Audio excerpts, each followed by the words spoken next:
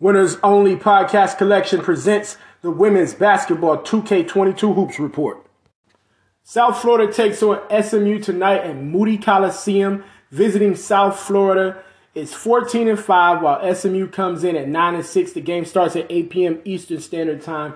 South Florida is on a 2-game win streak. Its most recent win came against Temple on January 22nd. The score was 75-67, and it was an overtime finish.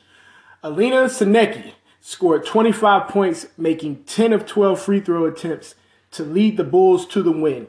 The 5'7" guard is averaging a career-best 15.1 points per game while shooting a career-high 88% from the free throw line.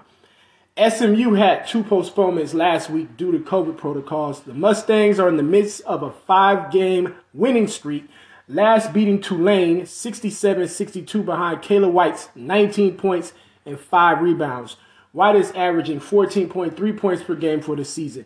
Both White and Tsineke have the potential to take over a game. White scored 34 points in an SMU win over East Carolina, while Tsineke scored 30 points in a win over Tulsa.